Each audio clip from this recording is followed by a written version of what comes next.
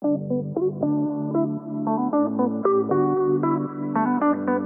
welcome to the Business Vitality Podcast. I am your host, Catherine Canty. You can learn more about me and my team at catherinecanty.com. For more than 2 decades, I have been able to travel the country and help other people grow their business. From those experiences, I was able to work with a proposal team that generated success 90% of the time for over a decade. We have created a leadership coaching program that is creating 100% measured results as seen by the leaders, peers, and stakeholders. And finally, I have spent nearly a decade in boardrooms, corporate boardrooms, where we are learning what's working and what's not. And more importantly, we're able to take the communication from the boardroom and get it down to the front line so execution is easier to implement. From all these experiences, we created a framework called Business Vitality. These are all of the best practices of leaders and opportunities that have been coming up decade after decade. And a lot of this stuff has been in practice for more than 20 years, 30 years and beyond. And what we're learning is a lot of these folks that are remaining vital in business today are having to think differently. And to share a quote from one of my CEOs that I've worked with in the past, he told me all day long he can hire folks, but what he needs more of are people who think outside the box. So, in an effort to pay it forward and celebrate successes, we are going to be sharing stories of leaders who are thinking differently and remaining vital in business today. Please stick to the end and we will share how you can be a guest on the show. And thanks so much for being here.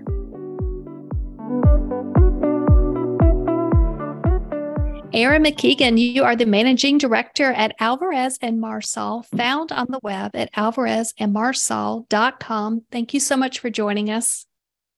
Thank you for having me. I'm really excited to be here today. I think this is going to be great. I'm curious, Erin, at a very high level, do you mind kind of sharing what Alvarez & Marsal does, what services they offer? Absolutely. So Alvarez & Marsal was founded in 1983 by Tony Alvarez and Brian Marsal. At the time it was founded, it was really a boutique restructuring firm. So supporting clients either in out-of-court workouts or in-court Chapter 11 processes. Today, we have over 7,000 employees. We offer a full suite of consulting focused mostly on performance improvement, maximizing value for our client stakeholders, and working through crisis situations. We're in 35 different countries, and even though restructuring was our historic business line, it's certainly not the largest business line we have today. What other business lines do you offer? I'm curious. We have tax consulting. We have a group that supports private equity clients. There's a healthcare group. We have disputes and investigations. It's really a full suite of consulting services for both medium and large-sized corporations. That's fantastic. I imagine with the change in the market and the world that there's a big need for a little bit of help with restructuring organizations. And over time, stuff changes and like what used to be no longer can sustain, So what kind of changes are you seeing when it comes to restructuring? And do you see any kind of trends that maybe you could share? Sure. And certainly the increases in interest rates have materially impacted businesses, particularly those with near-term refinancing and debt maturities. So we're really seeing a pickup in the market and a need for companies that maybe otherwise would have been able to refinance in an out-of-court situation to use the tools that are provided to them through a formal Chapter 11 bankruptcy filing in the U.S. court system to achieve their goals and size their balance sheet for what operations look like today, as well as what they can afford given where the interest rates are and projected to continue to go up.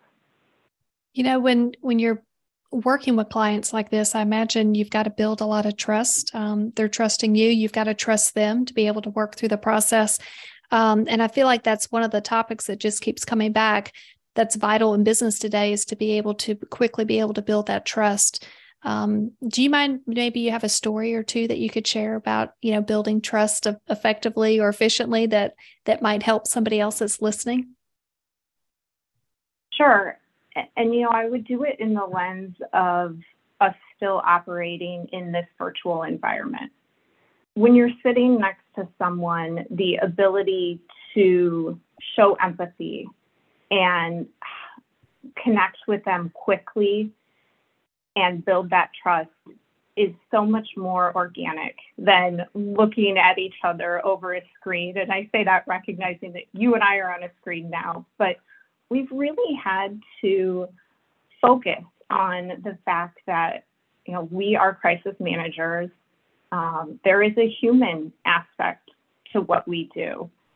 Not only is the individual we're dealing with going through a turbulent time with their business, they're also in the back of their head thinking, how does this impact me? Are employee benefits going to change through this process? Are there amounts that are due to me in the future that maybe are going to be impacted? So it's really just taking a step back and remembering the human aspect. And I think that the ability to do that is really how you can build trust quickly so that you can effectively guide your client through a crisis. Yeah, the human aspect, I feel like we're losing that today. And I feel like we're probably going to see people getting back to the basics of like, how do you communicate? How do you make eye contact with people? How do you shake hands? Because we've been, in lockdown and not being able to be able to have the face-to-face conversations, like you said, with the screens. It's just not like what it was 5 or 10 years ago. We jumped on planes and we solved problems and we came home. And the human aspect, I think, is we're going to just have to get back to the basics, is my opinion on that one. Do you see, as you're beginning to build these relationships with new clients, that human aspect has really evolved and it's just different? In what ways is it different? Is it not just being in person, but do you feel like the communication skills are different? The listening skills are different? Do you mind talking a little bit about what you're seeing with that, with the human aspect? Absolutely. I think it's important, even more so now than when we were in person. And we are in person with some of our clients. I've been working with a client this year and they like to have us there and they are back in the office. So it was so refreshing to go back to that a little bit. But I think active listening becomes even more important when you're communicating over the screen, and really taking the time to step back, hear what they're saying, pick up on the verbal cues, and to the extent there's nonverbal cues available over the screen, recognizing those, and then assessing the situation in a way that helps you to be the most effective communicator and connect as much as possible with your client. You lose the things over video, like the ability to stop by the executive assistant's desk and talk to her about her son's basketball game or the family barbecue she might have gone to. And at the end of the day, those types of conversations are the ones that are so valuable in building relationships. It's not sitting there and talking about the business or the problem at hand. It's getting to know the person. Yeah, it's definitely the human aspect. And I love the fact that you talked about, or that you just mentioned, the nonverbal skills and being able to really notice the nonverbals. And I was on a call not too long ago, and I can, the mouse, next to the computer, you've got the mouse and you've got the little rolly thing on it. And I can hear them in the background and they're just like rolling on this thing just constantly. And I'm just listening and I'm like, gosh, I wonder what's going on, that's not being said, but they're still talking and they're processing information, but I just hear them just hitting that rolling thing on their mouse. And I'm just wondering, what else is going on, or has it become a fidget toy and it's just there because that's what they've just been doing, is as they're thinking and they're processing, they're able to use that mouse to kind of just process and fidget away. But, as far as like the nonverbal, even on just a phone call and I don't see what they're doing, you can still hear what's going on in the background and just be aware of, the voice reflection and the other noises that are in the background. And I don't know, I just think there's a lot there. Do you have a particular story of a nonverbal skill that you observed and just find it interesting? Want to share? Absolutely. And your mouse example was perfect because probably 3 weeks into COVID lockdown, I was participating in a pitch for a new client, and we were presenting to the CFO. And as we all gathered on Zoom for the pitch, she was very engaged and talking to the group. And within seconds of starting our initial pitch, I could hear the click, click, click you were just referencing. And it was so demoralizing because at that point you're like, okay, well, we've totally lost her. And if we've lost her, that means, we're not going to be winning this pitch against our competitors. And I happened to be the only female on the pitch. And I was the only one that heard that click, click, click, because everyone else was so focused on, we have to tell her what A&M does. We have to tell her why we are the best in the industry, and we have to tell her why she needs to hire us. But because they went through that so methodically, there was the lack of recognition that, we had lost her anyhow. So she wasn't hearing what we were saying. Were you able, what were you able to do with that? Because you're in the process, you've got the deck, you've worked on it very hard to be able to sell your services. And then you hear that noise. And like you said, being a female on the team, sometimes we pick up things that maybe not everybody else is observing. I can see just, if a picture's crooked on the wall, I'm like, oh, we need to fix that. It's like this little stuff and it's so silly, but maybe it's not silly. And so you hear that. What do you do in the moment, or what did you do? You still have to let people go through their motions, but then when it's time for questions and a more open dialogue, you can go back to the pieces that you thought may have been missed during that period where that distraction existed, and try to recoup. But it's kind of one of those things where, like, once you've lost them, it's an uphill battle. Yeah. Sometimes I know we would kind of decompress after some of those meetings and just kind of say, okay, this is what I noticed. And what did you notice? I'm sure you guys are doing that as well. And were you picking out that kind of stuff and sharing after the fact? Absolutely. And everyone was very appreciative. Our culture is very much so one that encourages collaboration. And, it was a learning time for us of how do you go from pitching in a boardroom to pitching over Zoom? And so it was good for us to regroup and share what I had noticed and be able to be on lookout for that in the future. I think that's fantastic. I know not too long ago, I did a presentation on failures, and what you just said, we're just learning all the time. And sometimes people may say, it could have been a failure or not as big of a success. And what I've found is as long as we're learning from this stuff, I don't really see it as a big failure. We're just evolving to adapt to what the world needs. And sometimes we have to change, but we're not going to change if we're doing the same thing over and over again. So what you're saying is, as far as learning and noticing and being able to share and being very collaborative. I know having collaborative teams over the years has just been a huge reason of success, for me and what I've been able to experience because we all came together and had a common vision and a goal. So, do you mind kind of sharing a little bit?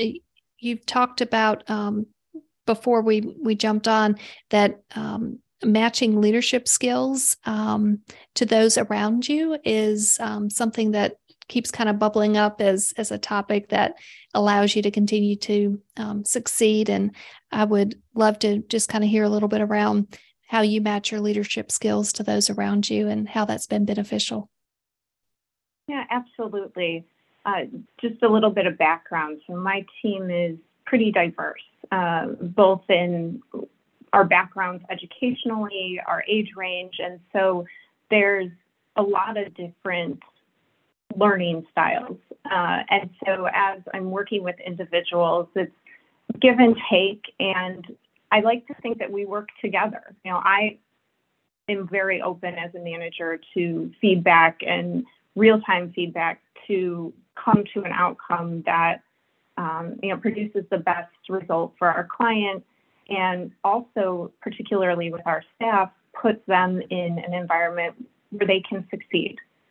At the end of the day, having a happy, successful team makes our job enjoyable and makes the work that we do successful. So I think the biggest thing is just really my openness to real-time feedback and working together with the individuals on my particular team at the time to create a structure, be it in meetings or as we're communicating over email, that best supports their development. How do you create openness to real-time feedback? I think in my past, a lot of folks say, they have the door open to receive it. And a lot of times it's hard as a manager or a leader to be able to receive the feedback. Just if people are coming in at, any time of the day or pinging you with a message or email or phone call, how do you, I guess maybe, do you put structure around that openness to receive feedback? What works well for you? I think it's more about the relationships and establishing and nurturing the relationships with the team so that they trust when I say the door is open, that it truly is open. And, you have to show some vulnerability too, which has been the hardest thing for me in my career to learn. I grew up in a world where we just got A's and we did what we were told, and you were expected to succeed in everything that you did. And so transitioning to the recognition that it's okay to be vulnerable. It's okay to tell people about my failures, and they can hear how I learned from them, to go back to the point that you raised earlier. I think that has been a really effective way in my establishing open communications and both upward and downward feedback. I am ready and willing to talk to my staff and give them real-time constructive feedback. And I think they appreciate it and recognize that I appreciate it as well when they're willing to provide it to me. It takes a lot of courage to be able to give it. And it takes a lot of courage to be able to receive the feedback too. That's a wonderful way to describe it. It's a process, isn't it? And it doesn't just happen overnight. Like, we have to go through it, and it's going to be muddy and uncomfortable, and you're going to feel like you're just kind of slogging through it. And once we get the feedback a few times, it may be different feedback, over the years, but it gets easier to receive it, or maybe we just have a way of being able to receive it. And then equally as scary as to be able to give feedback, especially up an organization. And sometimes it's scary giving the feedback going down in the organization, because you've got this great team and these relationships, and you just don't want to disrupt it too much. But that sometimes it needs a little bit of disruption. So it's just a very fine dance, figuring out the best ways to provide the feedback in the most effective manner. Tell me, I like what you talked about when you talked about being okay to have a little bit of vulnerability. I think part of being a leader in business today is having that vulnerability, and it can be scary. I was just reading an article that another lady was writing about sharing her vulnerabilities and how it was scary for her, but she knew that it helped open up the doors for some other people that were watching. So I'm curious to hear your thoughts a little bit more on vulnerability, since you happen to mention it. Sure.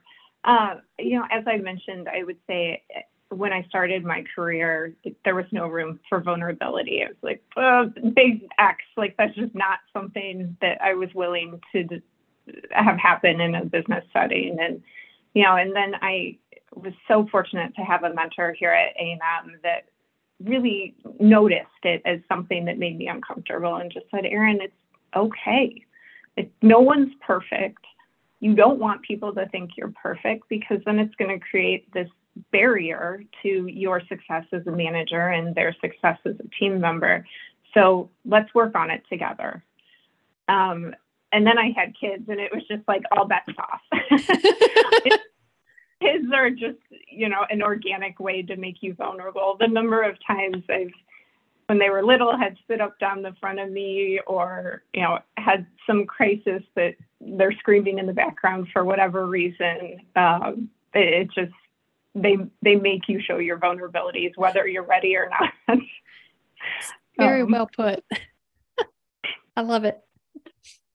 Yeah, you had shared one other thing as far as practicing excellence, and I think, giving up on trying to fit in that perfect box, like what you talked about with your mentor, and kind of shifting from that perfected box to more of just strive for excellence and know that what you're doing is good. Do you mind kind of sharing your thoughts on excellence and how you evolved to that and what's working for you today? Yeah, absolutely. Excellence is different in everyone's mind.